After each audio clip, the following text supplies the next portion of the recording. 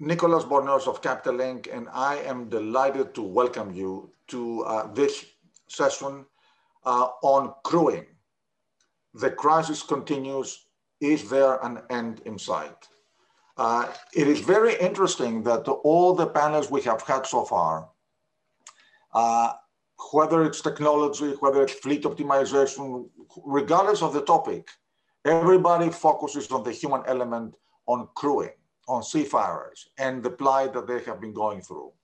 So we are privileged to have with us the Deputy Minister of Shipping of Cyprus, Mr. Vasilios Dimitriadis, who is going to give us the introductory keynote remarks on the topic. Cyprus is the first country to have submitted specific proposals to alleviate that crisis, proposals that have been admitted and accepted for industry-wide implementation. So we're going to start with a statement by the Deputy Minister, and then we have a panel with high-profile industry participants who will share their insight as major stakeholders as what needs to be done.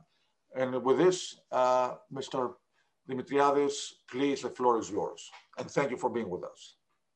Mr. Bornosis, good afternoon from Lisbon this time. Well, and thanks for the opportunity of providing me the opportunity to intervene in this session and talk about the humanitarian crisis that we've been facing in relation to the global pandemic with the seafarers. Cyprus was one of the first countries worldwide that recognized seafarers as key essential workers and introduced measures for crew changes and repatriation. Since May last year, more than 40,000 seafarers have been repatriated or have been able to return to work through Cyprus. This is, of course, how we have responded to this humanitarian crisis as at the national level. But allow me to highlight that this is an issue that, as you very rightly said in your introduction, affects all of us that we are dealing on a daily basis with shipping. And by sharing the same principles that shipping is an international business, it should be regulated at global level. We should not only remember that when we face a threat of a regional measure. It's time to prove that this sector is purely global, exactly when we have to respond to a humanitarian crisis. And this is the message I would like to pass to our viewers, that it's time to prove that shipping is actually global and we need to come up with a global approach. It is for this reason that Cyprus earlier this year proposed an approach for a global vaccination program. We have submitted this approach both within the EU, but also within the International Maritime Organization, taking into account the specificities of the sector and how the sector is functioning. Basically, what we have a signal is that for short sea shipping, it makes perfect sense that we should include our seafarers in our national vaccination programs, because they call very frequently into our ports, and we should prioritize them for vaccination.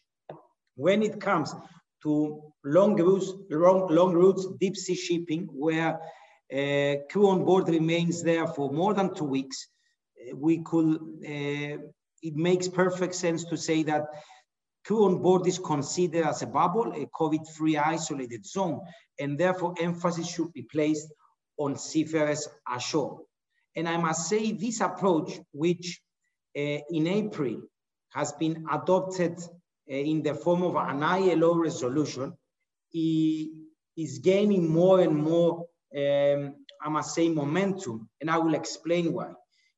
First of all, it's more realistic and more practicable if we approach the seafarers ashore, focusing on the seafaring supplying countries, to get the vaccine. We should not forget that vaccinations should be done at shore by a competent professional. This is one thing. The second, we should take also into account the post-vaccination reaction or side effects. Plus the fact that if you focus on seafarers ashore, it doesn't matter if you have available the two-shot vaccine or the one-shot vaccine, because both could be applicable. So we have managed to, let's say, promote this idea, and it was adopted as a resolution in ILO. I must say, and I'm grateful also to ICS and ITF that from the very first minute showed great interest to this proposal. And we are now working with them to formulate, let's say, a mapping exercise to have the number of seafarers that are, they do need the vaccine, focusing on the seafaring supply countries. And once we have the numbers, we will see how we should respond. I'm happy representing Maritime Cyprus, and I'm very determined to share together with ICS and ITF the outcome of the mapping exercise to other countries to see how we can best approach together collectively the crisis. And I do believe that this approach, coupled with the effort to have vaccination hubs in different areas across the globe and in different ports, could form a workable solution for the humanitarian crisis we've been facing in relation to the seafarers. I do believe that it's time that we should join forces, because unfortunately, when it comes to vaccination, which is a purely exclusive national competency issue, and members competent governments, they are very much reluctant to commit for a global approach. I'm optimistic that if we have numbers in place, and if we plan well and target the right areas, the seafaring supplying countries, it could form a workable solution. Because otherwise, even if we manage to have the right number of vaccines available, then the question goes, who is going to get the vaccine first? That's why we do need to know the numbers and then to act. And of course, we should also have in mind also the COVAX facility that is a global issue. So we should also signal the importance of securing vaccines exclusively for seafarers. So representing a maritime nation such as Cyprus, my message today is that we are here to defend the principle that we all share, that shipping is global, but it should not be global only when we are facing regional regulatory measures or threats. Let's show, this is a time to show that our sector is global by responding globally to this human crisis. And I must say that if there is a lesson learned from COVID or from the blockage of the Suez Canal, is how important is shipping. And we do feel responsible to promote the importance of the sector, the importance and the role of our invisible heroes globally. So now is the time that we should join forces to seek solutions for our seafarers. In Cyprus, as I mentioned before, we do provide all the possible facilities for crew changes and repatriation from our ports and airports. And we have managed to vaccinate all our seafarers engaged in coastal navigation. And we also try to provide vaccines to vessels calling in our port, subject to availability, and at this moment subject to a vessel that is in close ties with Cyprus. But once we have more available vaccines, we are very much willing to consider a greater role and contribution of Cyprus into this vaccination exercise. But for the moment, we are focusing on the issue of, together with ICS and ITF, to see how we can mobilize most of the countries that they do recognize and acknowledge the role of seafarers to come together to identify the real needs, the real magnitude of the problem, and seek solutions, either through possibly the COVAX facility or through joining forces to go to order together vaccines for our invisible heroes. So this is my message for today's forum. I'm at your disposal, of course, for any questions. And rest assured that Cyprus, that for more than 15 months now, it's been working to facilitate crew changes and repatriation. We will do our utmost to provide solutions also for the vaccination of our seafarers. Thank you. Minister, thank you very much for, number one, for your efforts, for your pioneering efforts. One of Capital Link's beloved themes is moving from discussion to delivery. And clearly, you have moved from discussion to delivery. And your proposals, but not only the proposals, also your actions in Cyprus, working with the shipping sector, have been very effective. And we will have the opportunity to discuss about that more during our Cyprus Shipping Forum on June 17, where we're hosting a panel with you, of course, and a number of ship owners that you have worked with to effect crew changes. And now we will proceed we will show a brief video made by BIMCO on seafarers, and then we will proceed with our panel. I think our panelists, if they want, they can turn on their videos, their cameras. We've talked about ships and how they make the world go. But what about us, the seafarers, behind cargo? We are an industry that's proud from stern to bow, captains to ratings. And we are asking for governments around the world to take responsibility because we have the right to be safe, to go home after work, to stay protected, not be forgotten about or neglected. Look closely at the job we love to do. Understand what it means to be part of a crew and what life at sea really means. So think about this, that today, while you sit in your office or spend time at home, there are 1 million of us on 60,000 ships.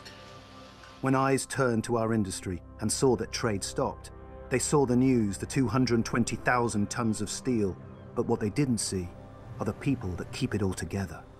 The 1.7 million of us, the bolts and the screws, the talented crews, the passion, the piracy, the underlying threat, the unique skill set, the relentless shifts and hours, the loved ones of ours, but neither do we, for months on end, pause and comprehend the conditions we face, the risk and unpredictability of this immense open space. Yet we wouldn't trade it for anything. So we ask for support. As we work to connect the world, to enable your everyday, the way you live, the way you play. Life on demand, a seamless flow. We are the people on board the ships that make the world go. It's our responsibility to facilitate your lives. It's the government's turn to look after ours. It's time for this sea that brings us so much to bring us all together. As we ask you to recognize the role we play, not only in world trade, but the world. There's more to our industry than the ships you see. Governments need to take action to eradicate piracy and allow us to change crew so that we can keep the world supplied and get home safely. We are key workers too. We hope for a future of care, treatment that's fair. So step up and imagine if everything we did stopped and wasn't there.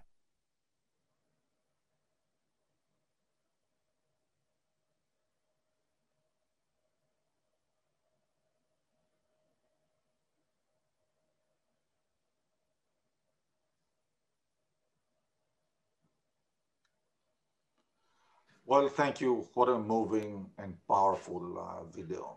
And I will turn over the discussion to Antonia Panagidis, the partner from Reed Smith, who is going to moderate this amazing panel of industry leaders. By the way, the minister mentioned that he's been working very closely with ITF and ICS. They're both on the panel. But again, thank you to all of you for joining this very powerful high-level panel. And Antonia, the floor is yours. Thank you very much, Nicholas. And thank you to the Minister for such an insight, a very helpful insight to discuss, to kick off our discussions here today. It's great to see the action, the positive action that Cyprus is taking, and I'm sure that's going to lead a lot of the discussion today. And the poignant video from BIMCO really sets the tone for the discussion. And the discussion today is crewing, the crisis continues, is there an end in sight? The crewing crisis is a global issue, but the implementation involves international organizations, national jurisdictions, charterers, ship owners, and more. The recent crisis in India has elevated the crewing crisis to a new height. The current situation shows the urgency and importance to coordinate all stakeholders into streamlining policymaking at an international level and achieving implementation across the board. Is this possible? And how can it be done so we can move the discussion to resolutions? And I'm honoured to be chairing this very distinguished panel, who I don't think need much of an introduction, but we have Mr. Bjorn Højgaard, the CEO of Anglo-Eastern Univan Group and the chairman of the Hong Kong Shipowners Association. We've got Mr. René Pil Pedersen, managing director and head of marine relations of A.P. Moller Maersk. We've got Mr. Guy Platten, Secretary General of the International Chamber of Shipping. We've got Mr. Fabrizio Barcelona, Coordinator of the Seafarers section of ITF, and Mr. Boris Hadjianu, CEO of South Bulkers Inc. So for the agenda today, I'd like to start off by looking at what is the crew crisis, where we are today in terms of resolution, and how we're going to move it forward. So I want to start by asking the panel to share a deeper insight into the crisis. The pandemic has meant that hundreds and thousands of seafarers remain trapped, and I don't use that word lightly, trapped on ships. What is the impact of being unable to crew change? Could I ask that Fabrizio kicks off with just giving us an insight from his perspective to this crew crisis? Thank you, Antonia, and good day to you all. And thank you for display or showing to us the BIMCO video. I think that I will start from the end of this video when there was two words for seafarers: fair treatment. I think that for the past 17 months now, or thereabout, the industry, the organization that made the industry, that before the crisis were working to achieve their own interests, have set aside their differences and put together their effort to assist seafarers and the shipping. The question is, what is the crew change crisis? The crew change crisis is what we have witnessed for the past 15 months, where government has certainly turned their back to their own citizens, where we were told, the industry was told to keep the seafarers on board because they are not welcome back to their own countries. The industry that have charter fly because of the lack of air connectivity have a plane on a tarmac of airport and 300, 500, 600 seafarers stuck in hotels in a foreign country. And simply the country that have to receive their own citizens told them, no, thank you, we cannot do that, keep them there.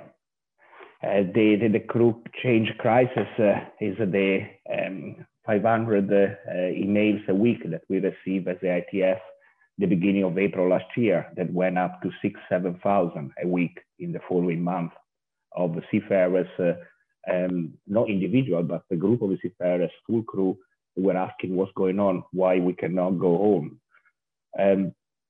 They felt frustrated, they felt fatigued, because by then they have all exceeded their periods on board. They have no hope. They were worried about their own family. We have run during this 15 months a number of surveys directly with seafarers, and I think that the last one we have run, I think, is indicative of the issue. We have so far about 2,500 respondents. That on the 1.7 million might not be that indicative, but I can assure you that these 2,500 seafarers are from all over the countries. They are not necessarily all Indian or all Filipino or Indonesian, that they are normally the labor supply country. And those seafarers, they tell us about their frustration, their anxiety, and more interestingly, a quarter of them told us that they are considering to change profession altogether because of the uncertainty, because they cannot go at sea and not be able to know when and if they will go back. We have mentioned of those seafarers trapped on board of ships, but we have to mention also those that were the other seafarers that were home waiting to go back on board of a ship. They still didn't have an income. They still wait. Some they are still waiting. And then the risk that this crisis is bringing to the industry. How many ship owners, and of course on this we have had a conversation with the ICS, but I think it's a kind of understandable. How many ship owners now are not keen to re-employ certain nationality that the government has put too many blockages during the pandemic?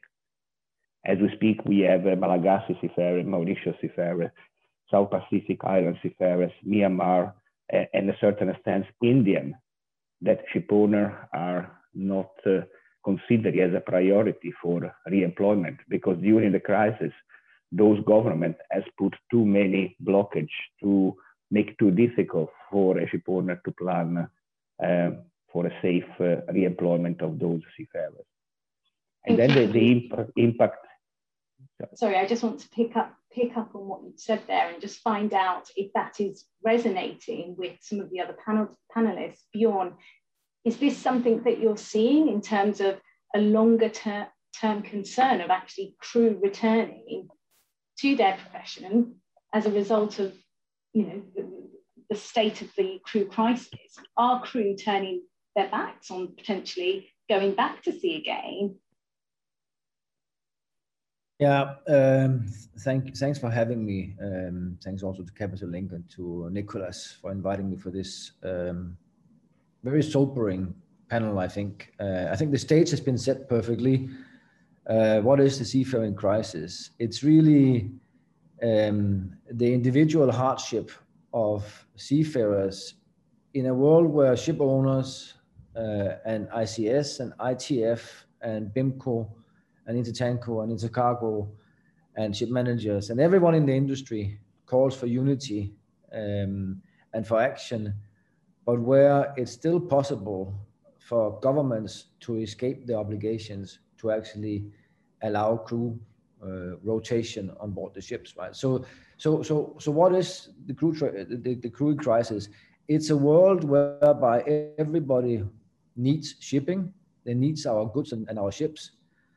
But too many places say the crew rotation crisis is something the other ports can solve. I'm not going to be part of it. And it's damning for the individual. It's tragic. Seafaring was a difficult profession in the best of times. It's hard to leave your family and your private affairs behind you and go to sea for perhaps 6 months.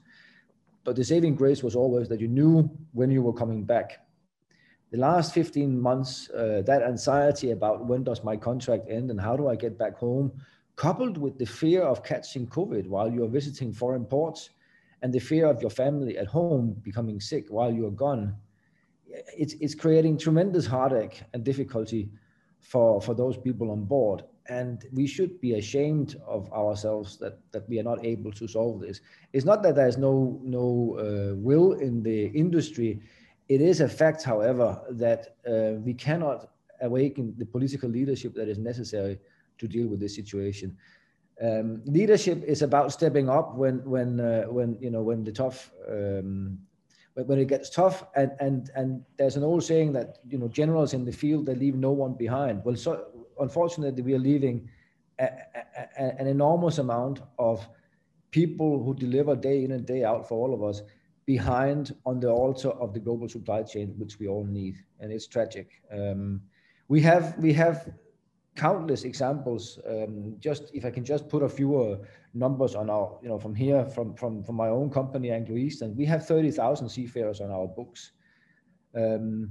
Sadly, 18 of them have passed away on home leave in the last few months.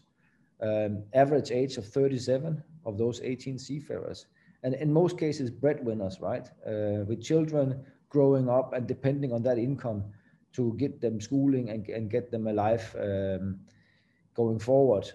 And it's a tragedy of epic proportions. And the fact that we can't get these people who need a job out to sea and get a contract, and they can't get their colleagues back to the families where they lose loved ones, moms, fathers, spouses sometimes. We've had cases where a captain couldn't get off a ship despite the fact that his spouse expired in ICU and he had to wait for 10 days before he could get home. It's just heartbreaking, and it's shameful that we as an industry have been unable to sort this out. Thank you, Bjorn. Thank you for sharing these statistics with us, because it really brings it all to life. And yet we're still in this position despite having the Neptune Declaration, with which over 800 companies have now signed up to. We had a landmark ruling in December 2020. The International Labour Organization found that governments had failed to protect seafarers' rights at sea, and that the UN called for all states to recognize seafarers as key workers without delay. Guy, despite all of these efforts, more needs to be done. Yeah, thank you, Antonia. And I think some both very powerful statements from Bjorn and from Fab as well, and really echo every single word they say.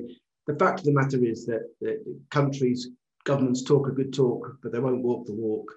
It was very convenient just to push that to one side as they focus inwardly on their own, what they believe was their public health priorities.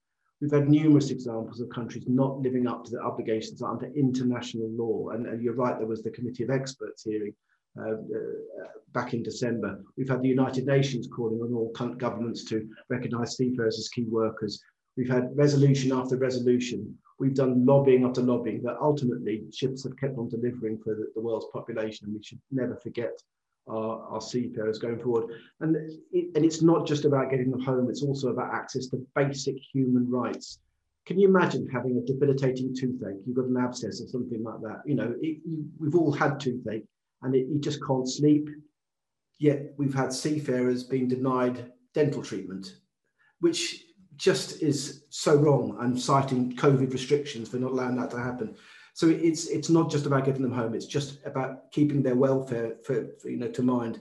We'll continue fighting for them and working. We've been working so closely with the likes of ITF and others to really lobby. But ultimately, at the political level, it's being ignored. And we thought we were making progress. We got those numbers right down as well in terms of those over the contracts. So amazing efforts by people like Bjorn and René and other ship owners and ship managers as well. But then you have the so-called Indian variant or Delta variant, and immediately countries shut their borders again. So it's as if nothing was learned from last year. And I think this is the terribly frustrating thing that's happened over this. And we have to learn the lessons. And I think Fab made a point as well. Would you really want to go to sea now if you had to go and join a ship, not knowing when you were going to get home? I had a very good friend of mine as a chief engineer, and he did 220 days above his 60-day contract length last year. He's got no intention of coming back to sea, at least not for the foreseeable future. So it's those sort of things that we're having to grapple with, and yet shipping has been resilient, has continued to deliver everything we've taken for granted. So I think if it's quite an emotive panel, actually, and I'm glad it is, because I think we've lived through this now for 15 months, and our seafarers are our most important asset. Thank you, Guy. And I just want to ask Polis, from ship owners' perspective, and working with charterers, we had seen a lot of push for charterers seeking to include no crew changes in their charter parties. We've since had the Neptune Declaration, and I'd like to think that we've moved forward from there. But Polis, could you add to whether you're seeing a shift, and whether ship owners and charterers are indeed working together to ensure that crew changes are being made, that there's that they are putting the seafarers' livelihoods and human rights, frankly, at the forefront? Unfortunately, hello, first of all, to everyone. Unfortunately, we've made no progress from the last conference. I don't remember, a couple of months ago. It's the same, we're at the same level that we were 2 months ago, 4 months ago, 6 months ago. Every 2 months, we are having a conference on this matter. And I think that what we say is only heard between ourselves, ICS, ITF, Safe Bulkers, and a few other participants on this panel, on these panels. I think the charterers, even on every fixture, we negotiate how not to do crew changes. This is their biggest concern. How not to do crew changes, what clauses to impose, and what wordings. Even charter parties failing on those clauses of not to facilitate crew changes. So you have a ship going to China, or going to Taiwan, or going to Australia. You are not allowed to do any crew changes. You are not allowed to do 14 days before arriving to those ports. You are threatened that your ship will be blacklisted, will be thrown out of the line, will be put off hire, you will face extra expenses and all these things. The head charter is imposing this to the sub-charter to the owner.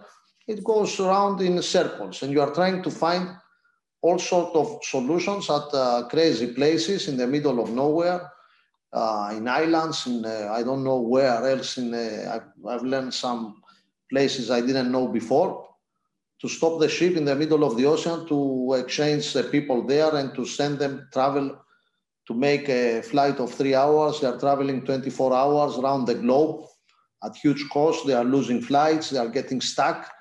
I mean, this career and this profession, I think in the end, we will be looking to find seafarers. And we will say why the container trade is going, the box is costing $10,000 from $1,000 in the past. We will not have only the problem with the boxes, we'll have the problem who will move the ships around the way it's going. I'm fed up of negotiating clauses with my charterers of how not to do crew changes, not how to do crew changes. Thank you, Polis. Let's go over to Renee and hopefully take us forward. Renee, talk to us about resolutions, please. Talk to us about how what's going to unlock this. Thank you, Antonia, and thank you to Capital Link to invite us for the discussion on this very pertinent issue. And I think all my fellow panelists, I can only echo those words. I think the last 15 months has been extremely frustrating. If someone 2 or 3 years has told me that now they wanted to make a movie about a shipping industry where crew change was not possible, I'm pretty sure that would not be sponsored by Hollywood, because the idea would just be too insane. So what we are realizing here and experiencing these days is something we had never imagined. Going forward, I think the frustration here is that we as an industry has in general, we can manage extremely complex situations. We are very good at developing protocols and stick to them. This is how our industry is built up, whether it's IMO rules or in all other respects. But we have consistently been missing consistent, transparent, and meaningful rules in this space. I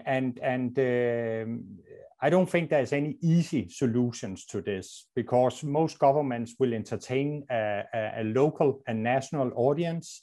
And sadly, as it is, the shipping industry and seafarers are seen as aliens in most countries.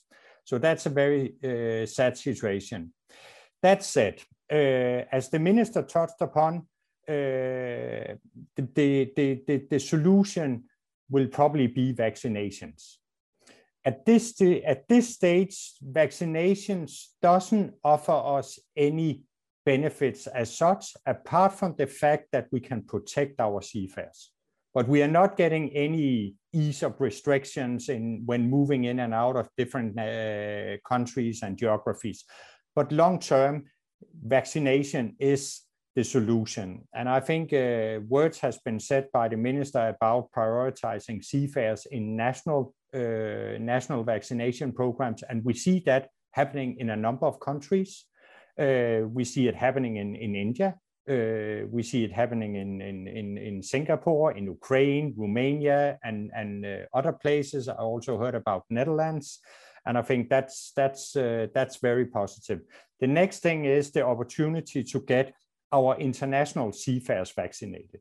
There's very few places we can do that. The US is one option, and I know both Björn and ourselves, we are getting our seafarers, seagoing colleagues vaccinated each and every day whenever our vessels call the US. It comes at a very high cost, but nobody is asking questions about these costs. We are happily paying for this. And I hope more countries will develop similar programs where they will offer vaccines to our seafarers. And I see that as the solution. I think everything around COVID and crew change, it's not about stopping crew change. The message must be about how do we live with COVID, also in the maritime industry.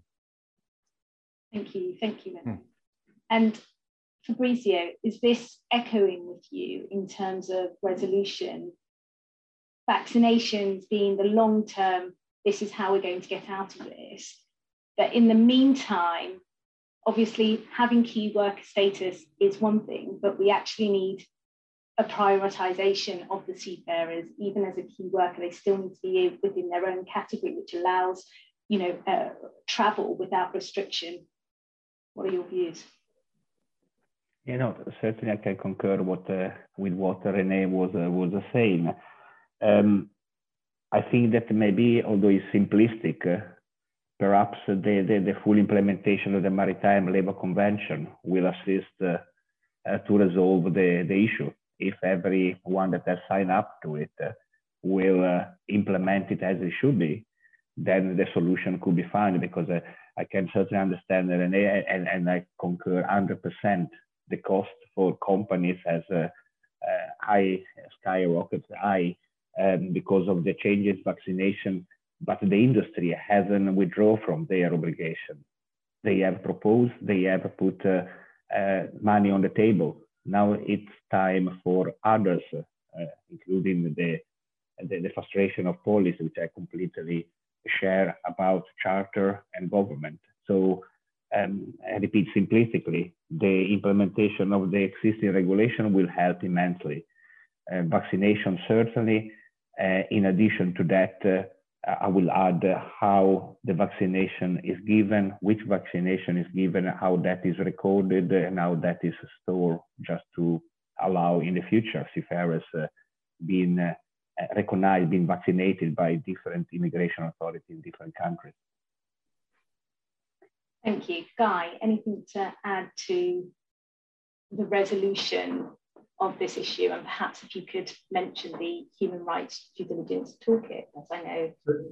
There's a couple of things. Firstly, I completely agree with Rennie. I think the way out of this longer term is going to be vaccinations, and hopefully we'll see restrictions on travel lifted for people who've been vaccinated. And we welcome what's happening in the States. I think there's some 52 ports now in the United States which are offering these vaccines. We hear the Netherlands, as been pointed out, is starting the program very shortly for overseas seafarers, as long as they're on the Dutch flag or Dutch managed ships. And we hear Belgium is also moving in that direction, and other countries as well, which is to be welcomed. But there's a long way to go if we're going to actually vaccinate the things. In terms of moving forward as well, there is a wider supply chain obligation, and you mentioned the UN Global Compact Human Rights Due Diligence Toolkit, which they're putting forward, which is aimed at the whole supply chain, that it's everyone's responsibility to look after the welfare of the crew. Clearly, it's the ship managers and ship owners that they're in the front line, but everyone has their part to play. And Polly's mentioned the charterers. They have to be part of the solution here, and they can't just abrogate the responsibility because it's not convenient for them to allow crew changes to take place. So I think this toolkit could, if used properly and if adopted by the customers of the charterers as well, will put pressure to make sure these things can happen, and we can see some improvement going forward. So yeah, in terms of a way out of this, it is vaccinations, it is much more awareness of the integrity of the supply chain, and that the amazing job that seafarers do to keep the world supplied with full fuel, full food, medical supplies and the like. Thanks, Polis, is this something that you think, with education, with raising awareness of what is happening, we will start seeing these changes and the industry buying from cargo interests to charterers? I think, first of all, the charterers and the people who move the cargo should, generally, they are in favor of helping to solve the problem, because they understand that without seafarers, we cannot move the cargo. But there is philosophical, the last 12 months, this interest they show, because they don't pass it down the ranks in their organizations. So the head of the companies, they are in favor, and they signed the Neptune agreements, they signed the other agreements and all these things. But the people down the operation departments, they try to negotiate exactly the opposite and try to impose to ship owners restrictions, making their life difficult, mainly because they don't want the delay to the cargo, they don't want any problem with the receivers and things like that. So I don't see that changing, because myself and many other ship owners are giving a big fight every week with these wordings, and we get almost nowhere. So we are doing what we can, but I don't see the result coming. I think the result will be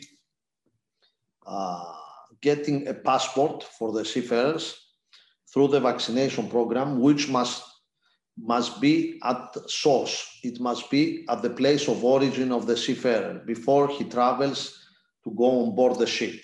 We must find means and ways, and I know in India now it's a big problem, and it's not possible to do it. But in places like Philippines, the government, which relies on the foreign exchange income of these people, the seafarers, as the biggest foreign exchange earner of the Philippines economy, must find means and ways to vaccinate the seafarers before their departure to go on board ships. The owners to pay for it, we are very willing to pay, and pay 2 times or 3 times or 5 times the cost or 10 times the cost to get the seafarers vaccinated at source, so they can get a passport and be able to travel on board the ships, and the ships not to have a problem when they are calling in terminals and to have delays and things like that. So I think the only realistic solution is to vaccinate seafarers at source. Of course, some countries, as the previous gentleman said, are offering this opportunity. In the US, we have done on one of our ships as well. But for the time being, it's only the US. I think Belgium and Holland, they are trying to do something as well. Cyprus is doing very well. I have to say that, not because I'm Cypriot, but because really our ministry and our government has done a great job there. If I turn my head out of the window here and I see the view, I can count around 10 cruise vessels at the anchorage of Limassol that they are here simply to effect crew changes. So this is a major contribution by the Cypriot government, and we thank them all very much for that, because irrespective if we are not in the cruise industry, they are giving a service to the sector. And I think that the real solution will be to start country by country in the 5 major countries that supply seafarers to the world transportation chain, to press the governments of those countries to allow vaccines for their seafarers before they depart their origin. This will be the most realistic and quick solution to this major crisis.